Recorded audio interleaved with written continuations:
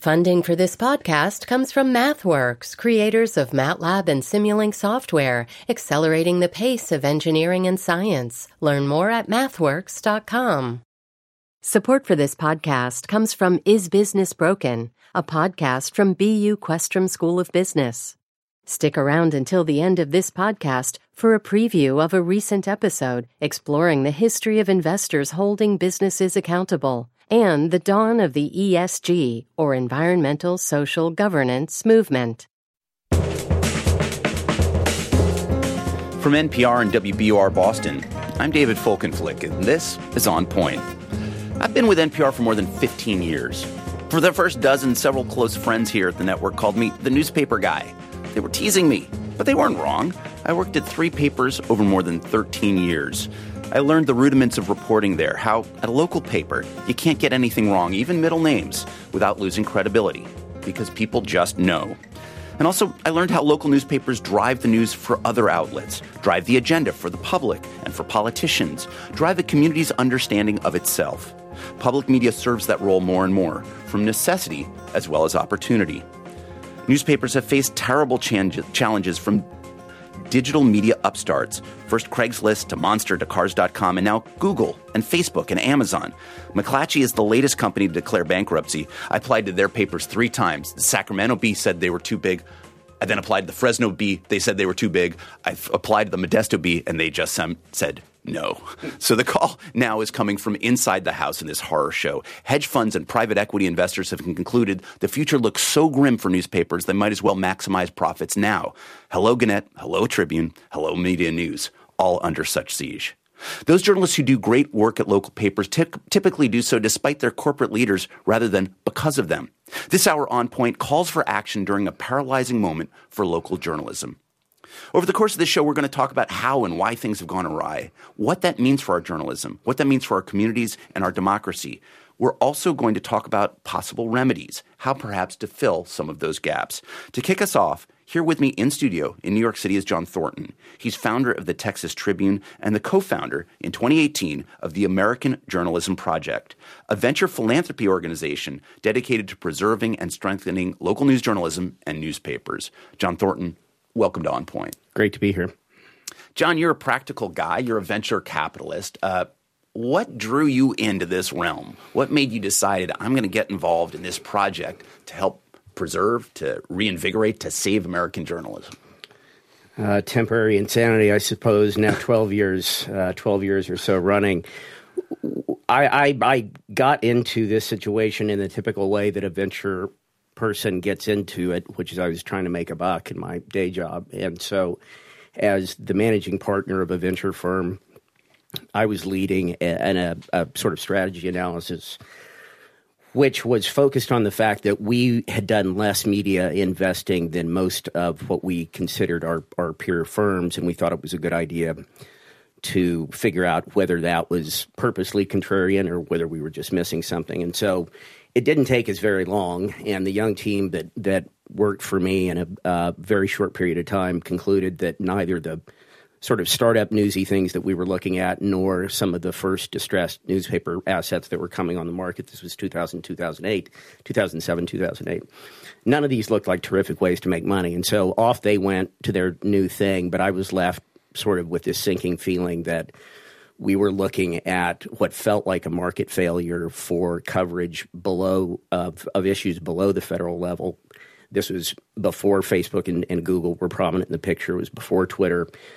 But it was as mobile, and also it was right before the global financial crisis. Well, there's that little detail. But I mean, even just before that, you're realizing this isn't working. Just before, in fact, I filed incorporation papers for the predecessor entity of the Tribune on September 15th of 2008, which was the day that Lehman filed for bankruptcy. And so we were smart-ish.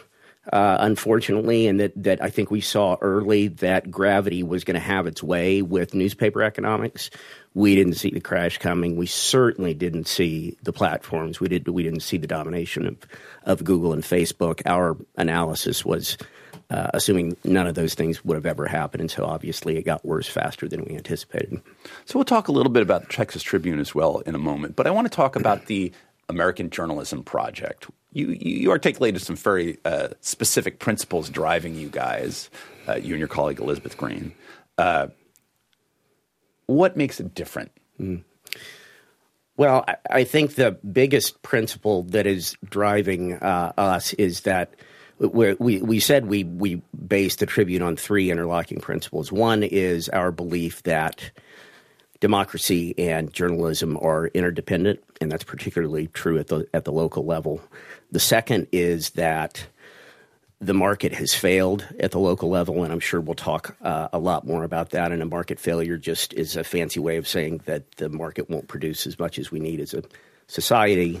You're saying that the market won't produce enough news, or that in reality there's not enough money out there to subsidize the creation of news? Yeah, well, the world is going to create enough news. That's a good distinction. Right. There is not enough money to do what we call news gathering, and that's really the scarce resource. There are two scarce resources we believe. One are reporting resources, and that's what's really going missing is reporting when we talk about journalism. The second is institutions that we trust and that are economically sustainable. And so what we're trying to do is reinvigorate reporting resources within institutions, new institutions that people will trust and will be here for a long time.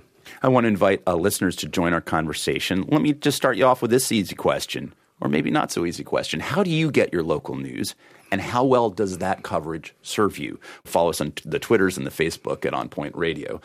Twitter and Facebook not only being perhaps existential threats to the workings of journalism, but something we like to fold in here as well.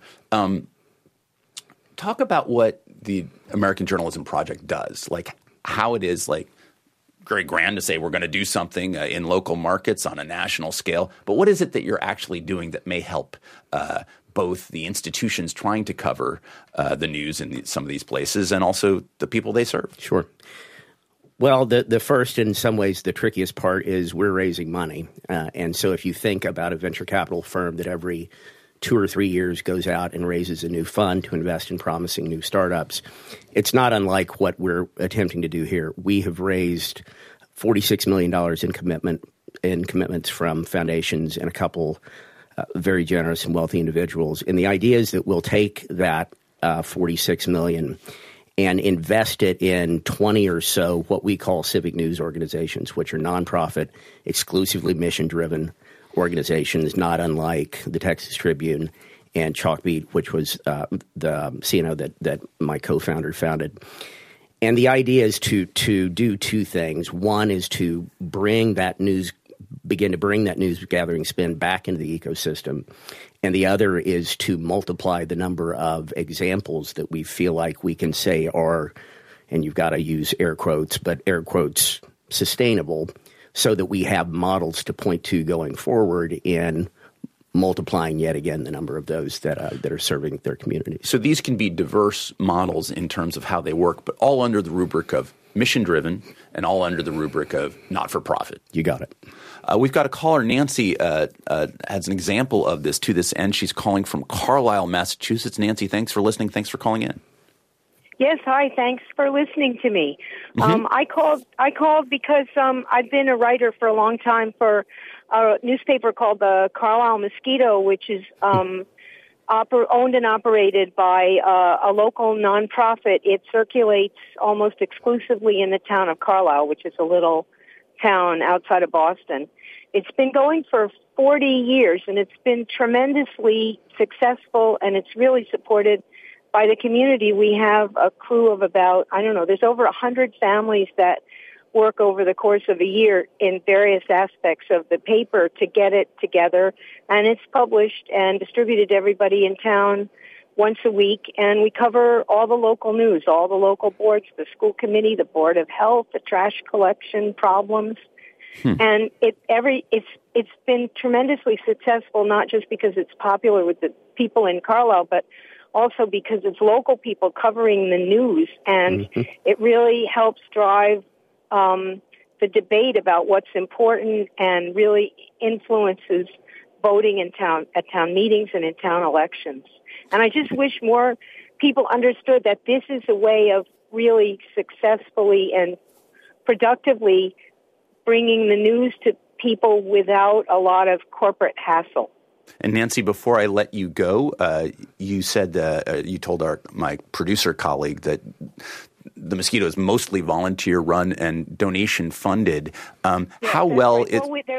We do take advertising. About half of the budget, I think, is supported by advertising, and we solicit donations from the community. And that's basically how it's been managed to stay afloat. You said Carlisle is outside Boston. Obviously, the Boston Globe, a very distinguished and large regional newspaper. How well do other news outlets cover Carlisle in the absence of the Mosquito? Not at all. Not at all. There was a major difficulty about a regional vocational high school needing to fund a new building about 2 or 3 years ago, and there are 16 towns involved, including some of the larger towns outside of Carlisle, like Needham and Concord and Lexington. And the Mosquito was the only paper that covered it in any detail at all. So we had people from other towns checking out our articles online because really I was the only person who was going to and covering all those school committee meetings. All right, Nancy, thank you. Thank you for that. Nancy, a reporter from the Mosquito, calling from Carlisle, Massachusetts. We appreciate that. John Thornton, we got about a minute left before our first break. What do you hear when you hear what Nancy has to say? Well, I hear my little heart going pitter-pat. I mean, that's just the kind of story that makes my week. What Nancy is talking about is not just a newspaper, and it's not just journalism. She's talking about the role of a sort of common fact set in holding together a community. And we very much believe that the hollowing out of local media has had a lot to do with the very well-documented declining sense of community around the country, particularly in small towns, particularly in economically disadvantaged small towns. So it's just a great story to hear. John Thornton, stick around with us. He's the co-founder of the American Journalism Project. We'd like you to join our conversation. How do you get your local news? How well does it serve you? We're discussing the future of local newspapers, a new philanthropic effort to help revive the industry of local news that has suffered so greatly in recent years. I'm David Folkenflik, and this is On Point.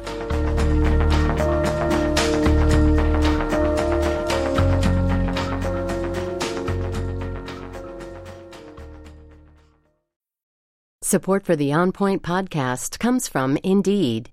If you need to hire, you need Indeed. Indeed is your matching and hiring platform that lets you find candidates fast. Ditch the busy work and use Indeed for scheduling, screening, and messaging so you can connect with candidates faster. And listeners get a $75 sponsored job credit to get your jobs more visibility at Indeed.com/onpoint. That's Indeed.com/onpoint.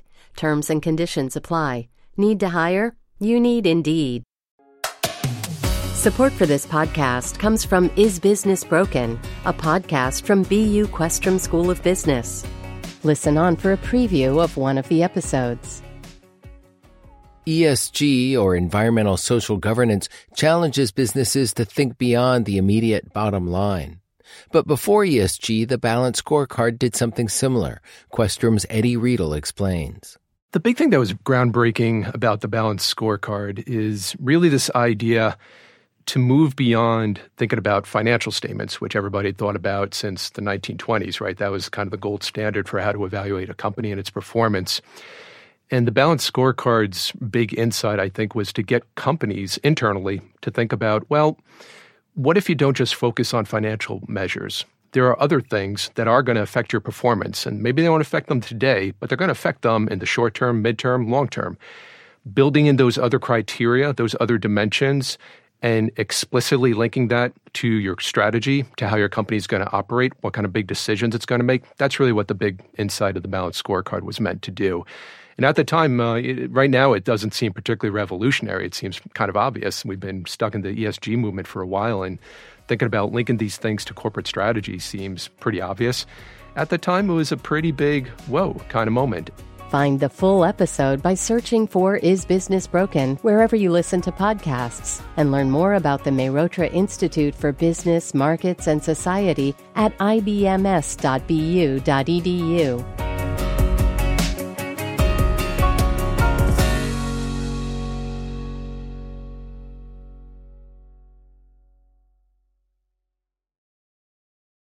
This is On Point. I'm David Folkenflik. We're discussing the way forward for local newspapers, which have suffered greatly in recent years and yet still have been the horsepower that has driven the local news agendas. With me and here in studio in New York City, John Thornton. He's founder of the Texas Tribune and the co-founder of the American Journalism Project. And joining us, I believe from New York City as well, is Mia Parrish. She's a former president and publisher of the Arizona Republic and also the Kansas City Star. She's currently a professor of media innovation and leadership at Arizona State University. Mia, welcome to On Point. Thank you for your interest, David. Glad to be here.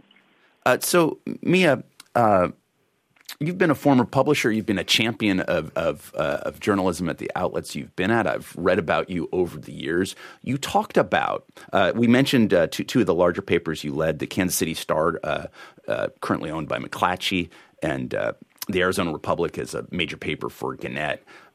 Two of the largest important regional newspaper owners in the country. You mentioned in passing to Adam Waller, my producer colleague who worked with me on this hour, that what's happened to local newspapers is a rolling catastrophe. Yes, I did say that. When did the carnage begin? To what do you attribute that catastrophe? You know, it is it's a constellation of disruption over many decades, and it will take a constellation of solutions, including what John's been talking about, that I'm personally very excited about, and but there isn't going to be a single thing. You know, there were many business disruptions in the model. You know, advertising is not sustainable. Digital advertising, you're seeing that break down. The new things that are happening are breaking down, and we're having assaults on all fronts. You know, on credibility and apathy and despair, and there really has been an acceleration of it, I think, is the thing that concerns me the most. You know, it's been going on a long time, and when each of those things, a Craigslist or a Facebook, didn't break us then, it didn't mean that we couldn't be broken. So that concerns me greatly. I want to play a clip for listeners about the sort of the collapse of confidence as well. The noted billionaire investor Warren Buffett has over the years been one of the biggest investors, biggest optimists, biggest champions of the possibility and importance of sustaining local newspapers. He spoke in 2013 to CNBC, in which he painted a bright picture for local newspapers compared to their big city brethren. The local community paper that really is indispensable to the people of the community, or many of the people in the community, and that has a sensible internet strategy, I think has a much better future than the big metropolitan paper. Last month, Buffett's investment company Berkshire Hathaway agreed to sell 31 newspapers for $141 million, I believe, to the Lee. Buffett's longtime business partner Charlie Munger said that daily newspapers are, quote, all going to die as technological advances cause revenues to dry up. How dire is it for some of the bigger, important regional papers that have helped to find news for their communities and their states? Well, let me let Mia have first crack, and then I want John to walk in here. 11 on a scale of 1 to 10. 11 on a scale of 1 to 10. Yeah. Why? Well, you know, going back to Warren Buffett's comment, he has been sounding a clarion call about that since I was in college, and we haven't responded to that in any thoughtful, cohesive way, and then had all of these disruptions. You know, John's talked about so many of them. 40% of U.S. newspapers are now in the control of hedge funds and VC institutional investors. That is not a mission-driven, business that we are in. It is incredibly dire. John can agree with me on the 11 or not, but we're at a very critical point, in my opinion. And to spell this out for listeners, Mia, you talk about certain kinds of investors. There's Fortress, which is an investment group that essentially for the next couple of years has control of the large new Gannett, a combined company of two major things. There are the folks at Alden Global, which control what used to be called Media News. and it has hundreds of papers across the country that they've really stripped down. And they've recently taken a controlling stake in Tribune Publishing, a noted regional publisher for which I used to work at the Baltimore Sun, and also owns papers in Chicago, Florida, Hartford, and elsewhere. These are companies that – so you're talking about – when you think about Tribune, you think about Gannett, you think about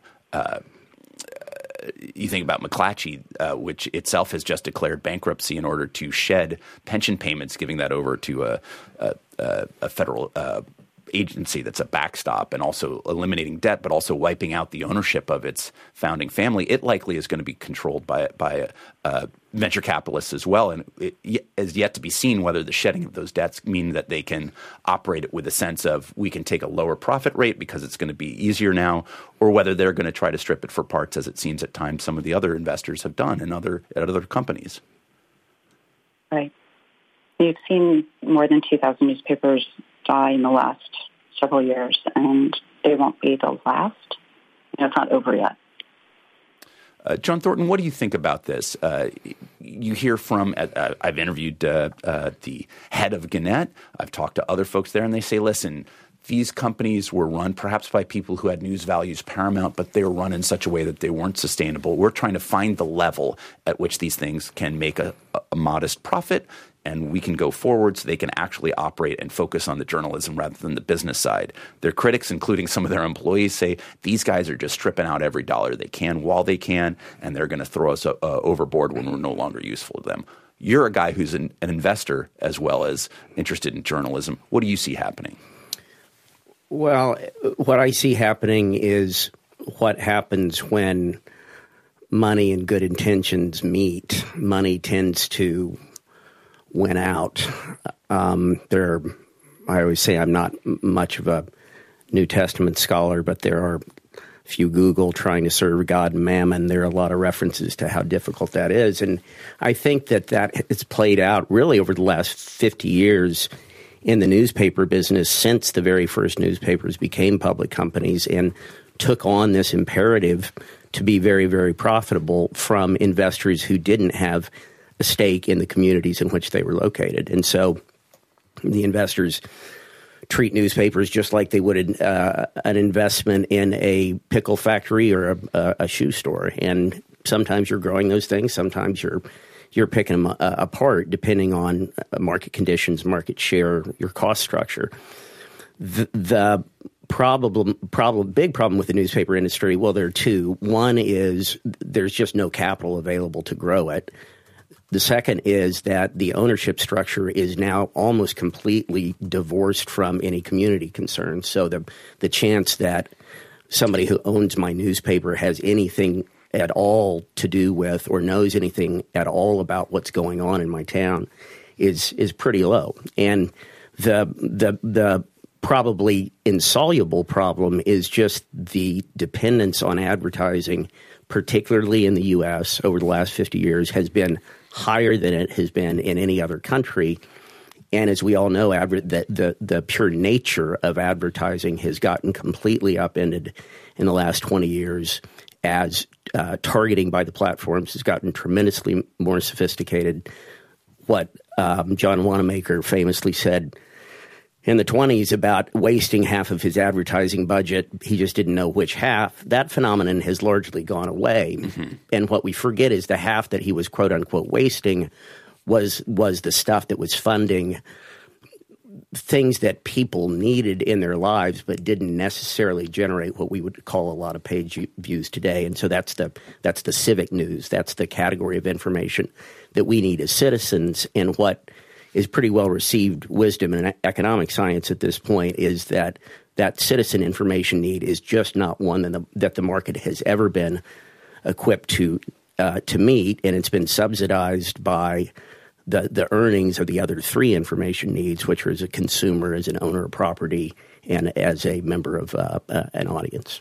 Mia Parrish, before I let you go, Gannett was sold to what had used to be called Gatehouse Media, which was another newspaper company, in some ways a smaller newspaper company. And when it was, one of its corporate board members was Steve Call, the former Washington Post managing editor and dean of the Graduate School of Journalism here in New York at Columbia University. Call said this was, a chance to give Gannett better, sounder footing and to really prosper and succeed. And I asked him on the record, were you confident in this path? And he said, nope, but it's the best one we got. Right. What faith do you have that Gannett, which itself was known as a fairly penny-pinching, fairly streamlined, often resorting to layoffs and other reduction in its ambitions, how much resources somebody like you would have had to send reporters around the state of Arizona? How much faith do you have that Gannett can endure in a meaningful way that serve its readers? I have. I hope very much that is the case. It is, it's dire and it is so vital, but the business realities of it, it's naive to think that the market will act as a compassionate entity and a force for public good. It doesn't work that way.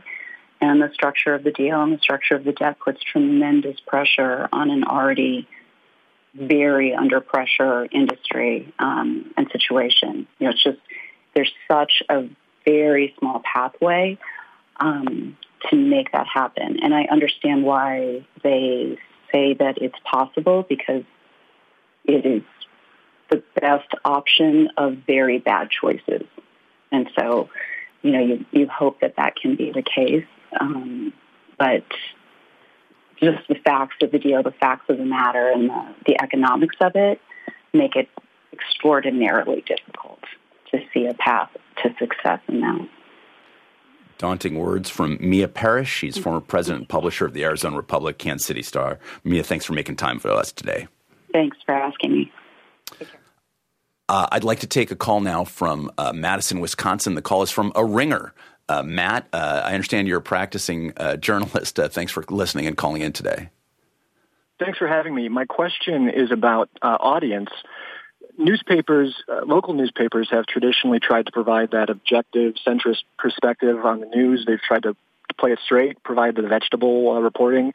And we're having an audience that is constantly being delivered sort of the dessert option from both the right and the left now. How much is that a factor in the difficulty local newspapers have in trying to hang on to audience when they're still cleaving to the center? And I believe, Matt, if I'm not mistaken, Matt DeFore, you're the state politics editor for the Wisconsin State Journal. That's right, yeah. All right, thanks for listening, Matt, and calling in. We appreciate your work. John Thornton, how do you address Matt's concern about the question of people gravitating towards the dessert part of the buffet bar? Well, how long do you got? I'd start by saying that the disappearance and Matt state coverage is a terrific example, because that's one of the areas of news that has gotten tremendously hard hit. It's Capitol and State Bureau coverage, and so terrific for you that you're still whacking at it, because there's plenty of stuff in Wisconsin that you need to keep an eye out for, I'm sure. There are at least two pieces in my mind to your question. The first is that we believe that news enterprises such as newspapers, what we call civic news organizations, we need to rethink them in society as civic rather than commercial organizations. And so what that means is that they have an obligation to produce a certain quantum of information that we just need as citizens to do our job. Justice Brandeis called the job of private citizen the most important public office. Increasingly, we just don't have the information to do our job. We need help. We need help from people like you. And so thing one is that we need news institutions that see as their civic obligation to produce that kind of information regardless of the economics. The second piece is harder, which is as you have the hollowing out of local news and of the center, which we believe is a really crucial staging ground for compromise, which is the most important muscle we think we have as a democracy. But as that gets hollowed out, people do tend to retreat to I hate to use the term, but filter bubbles that are more doctrinaire. They are more identified as right or left, and they tend to conflate their views on national stuff. They tend to bring those into local politics and local issues where they don't really belong. So it's a complicated question you're asking and not an easy one to solve. We've only got a couple of minutes left before our next break, but I wanted to touch on the Texas Tribune, which is an example of this. The Tribune, created by my guest, John Thornton, in 2009 as a response to what he perceived as a decline in newspapers in that state. That same year, I met you, John. I think you were wearing flip-flops that day. And I spoke to your CEO, Evan Smith, for NPR. Smith described the void in news coverage that the Texas Tribune was filling. Mostly, in baseball terms, we hit them where they ain't. We didn't go following their reporters down the same rabbit holes and do the same stories. Inevitably, in a year of a governor's race, we're all going to be in there swinging at it. But primarily the stuff that we've been doing on health care and on education, on immigration, was stuff that they were not doing. Now, Texas has Houston Chronicle, Dallas Morning News. It's got decent-sized papers, San Antonio, El Paso, Fort Worth. There's a decent amount of journalism gets done in Texas. What was the problem you felt you were addressing? Well, when I wrote down what I wanted the Tribune to do, it was very simple, which is help the people of Texas make better decisions in their civic lives. And what we felt was kind of the canary in the coal mine there was that the number of state capital-focused reporters had gone down precipitously over a 10-year period. I can't remember exactly what the math was. But this is endemic of what's gone on all over the country. A majority of taxes are, depending on how you do the numbers, maybe a large majority are spent in state and local governments over about 4 million square miles of the country. The taxes that are levied and spent in D.C., with 75 square miles, are watched by the same number of reporters they were 20 years ago. In the other 3.5-4 million square miles of the country, that number of reporters has gone down by anywhere from 2/3 to 3/4. And so that just gives you a sense. I don't care if you're left of Bernie Sanders or if you actually are QAnon. It's not good when you have a situation like that. You can join our conversation. Where do you get your local news, and how well does it serve you? Let us know. We're discussing the future of local newspapers, a new philanthropic effort to help revive the industry of local news that has suffered so greatly in recent years. I'm David Folkenflik, and this is On Point.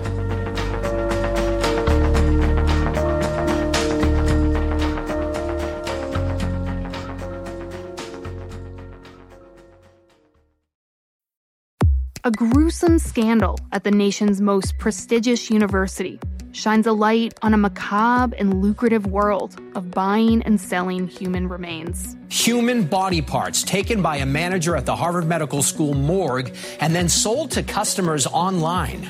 So my first skull is right there on the top shelf. That's my first and my favorite. I'm reporter Allie Jarmanning, and this story raises some tough questions. How should we treat the dead? And who gets to decide? There should be some middle ground where we treat deceased tissues differently than we treat old refrigerators. This is Postmortem, the Stolen Bodies of Harvard, a new season of WBUR's Last Scene. Listen and follow Last Scene wherever you get your podcasts.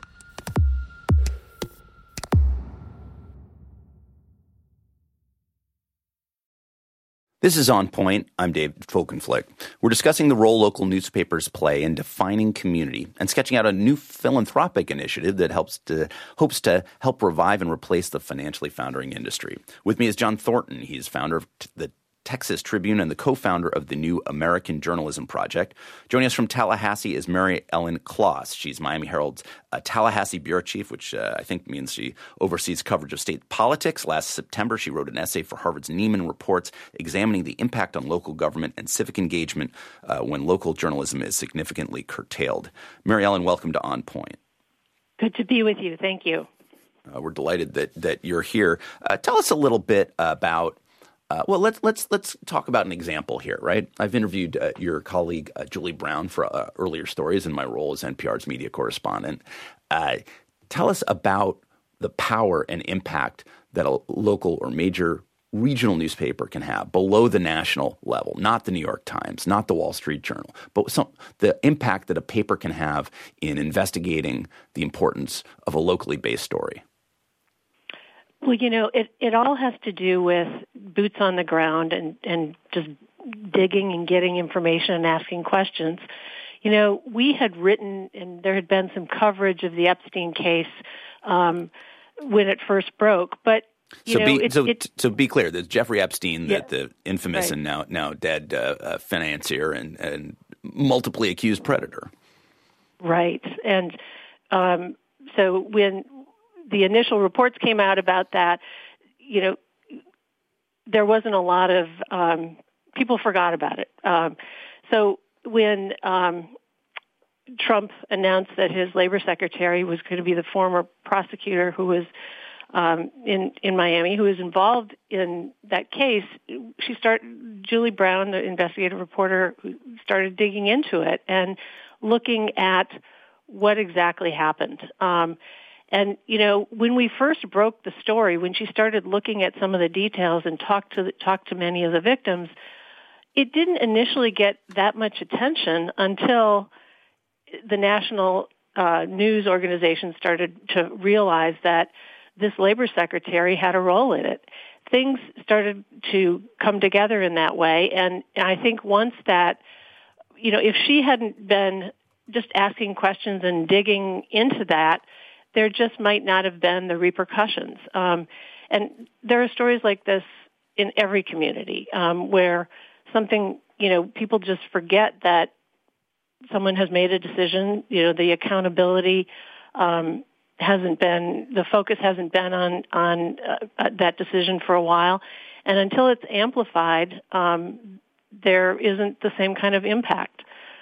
We've been covering something in Tallahassee recently where we had a report out in 2018 about a domestic violence coalition that had we were looking at the public record and found that they were paying their CEO $761,000. That was a lot of money for that kind of an agency. And the story, if we'd written that story in Tallahassee 20 years ago when we had 40 news organizations covering, it was super competitive, everybody would have picked up on that and it would have been amplified and it would have been competitive. And the decision makers, the governor and the legislature, might have paid attention.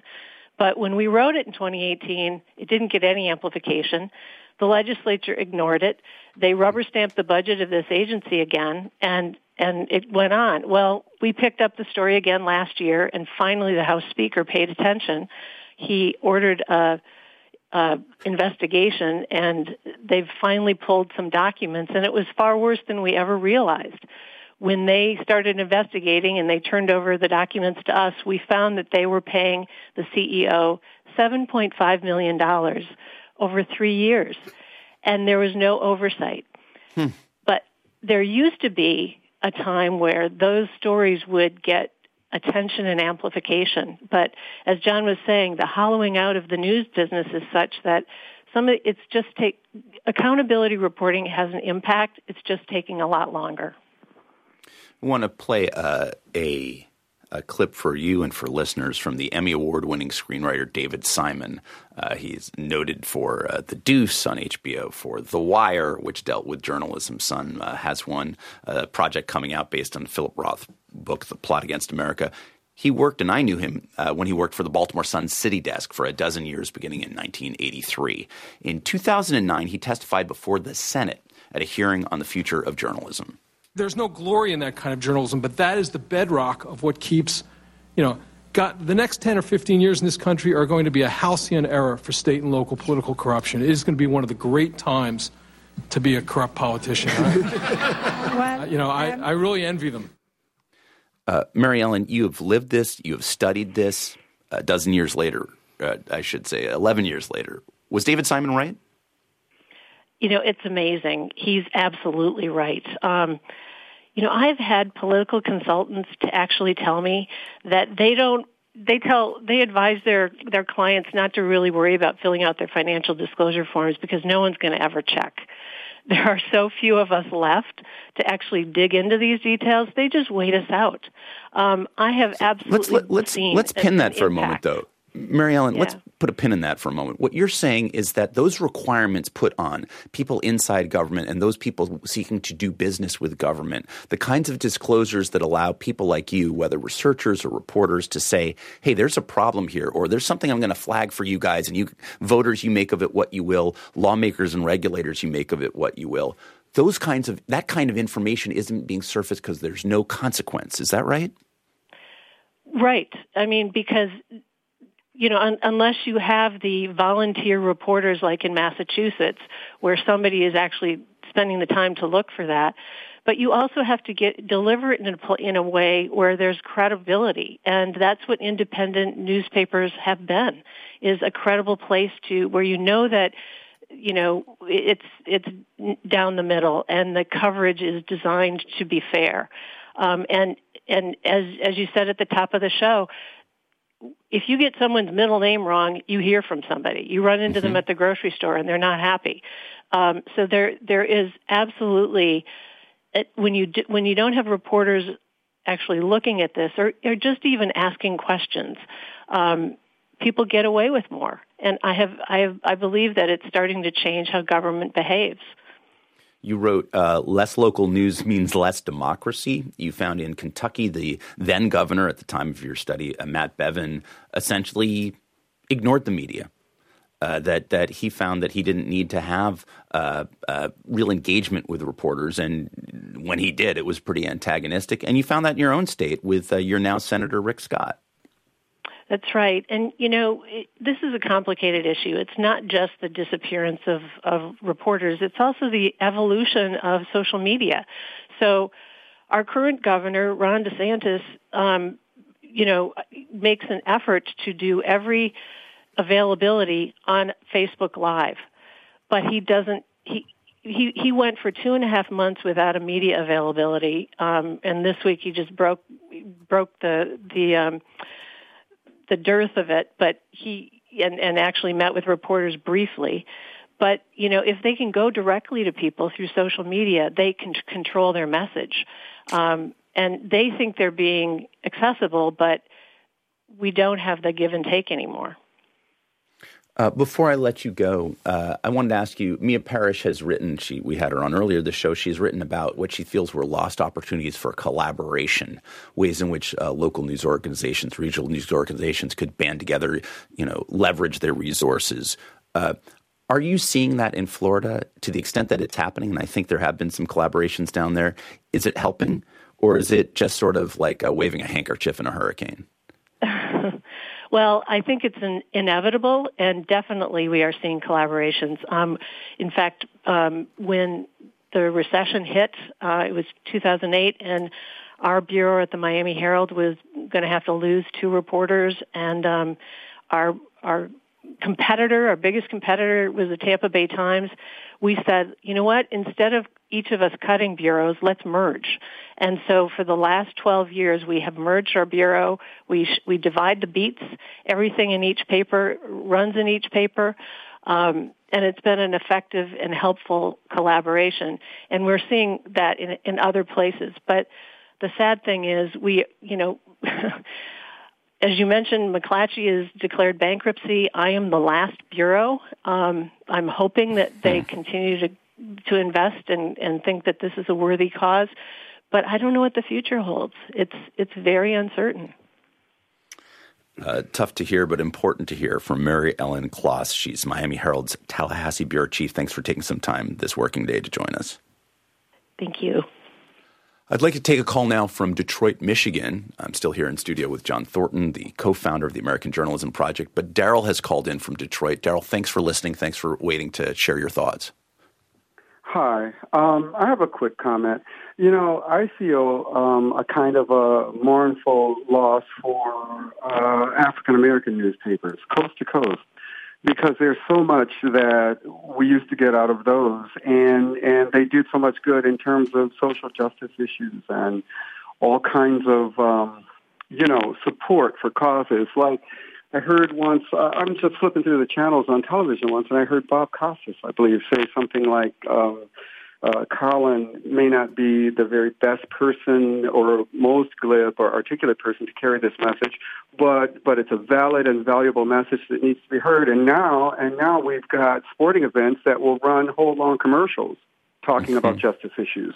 And he's forgotten in the sauce, but a black newspaper could have perhaps put him back in some kind of employment, could have goaded the league into just like he did, into running commercials about justice, getting him back on the field.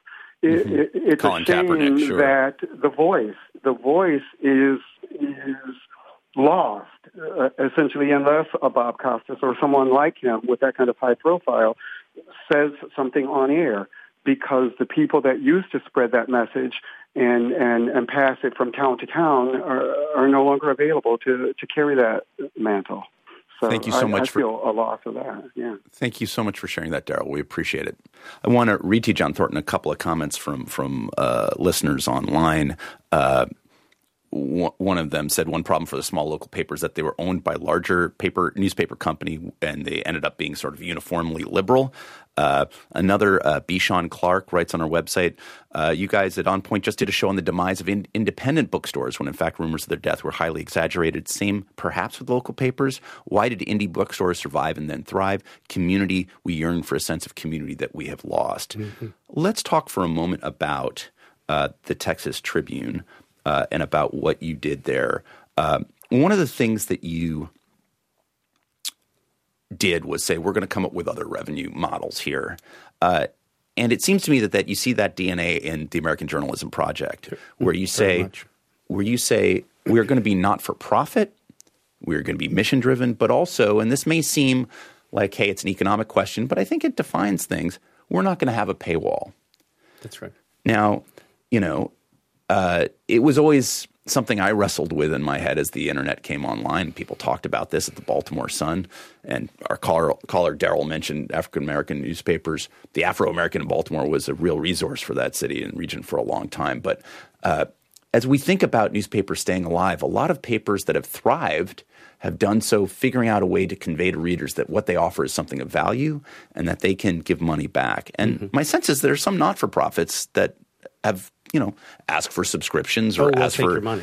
We'll take your money as well. Some of them will require them after a few hits. Right. Tell me why that's an integral part of that, and why you feel that organizations that do paywalls are following a bad model.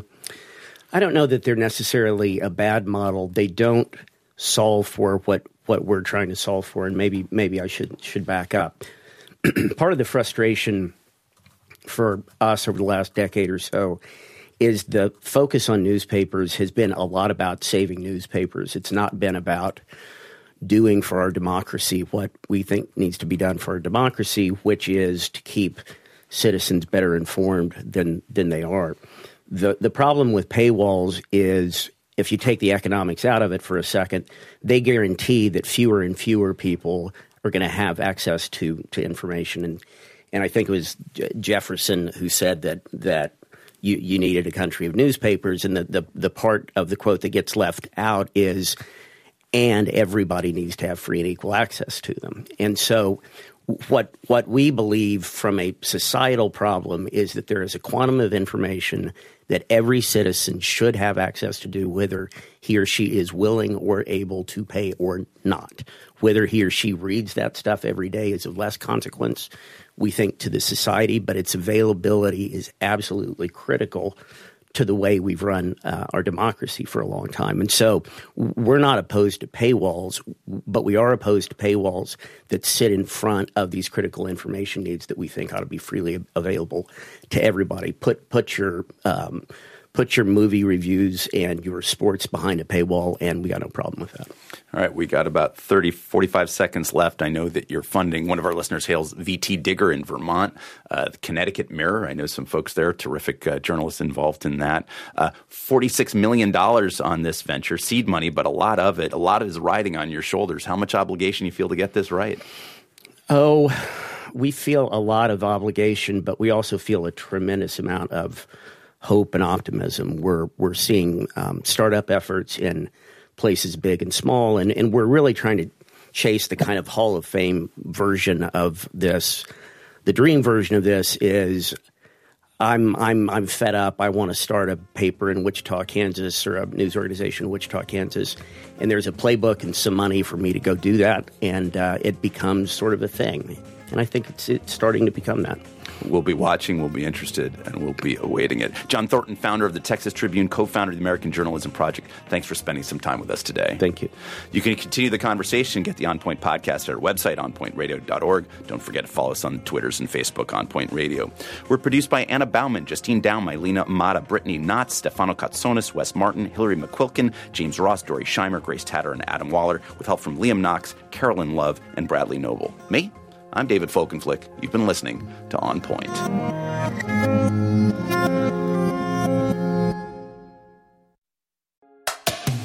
Support for this podcast comes from Is Business Broken, a podcast from BU Questrom School of Business.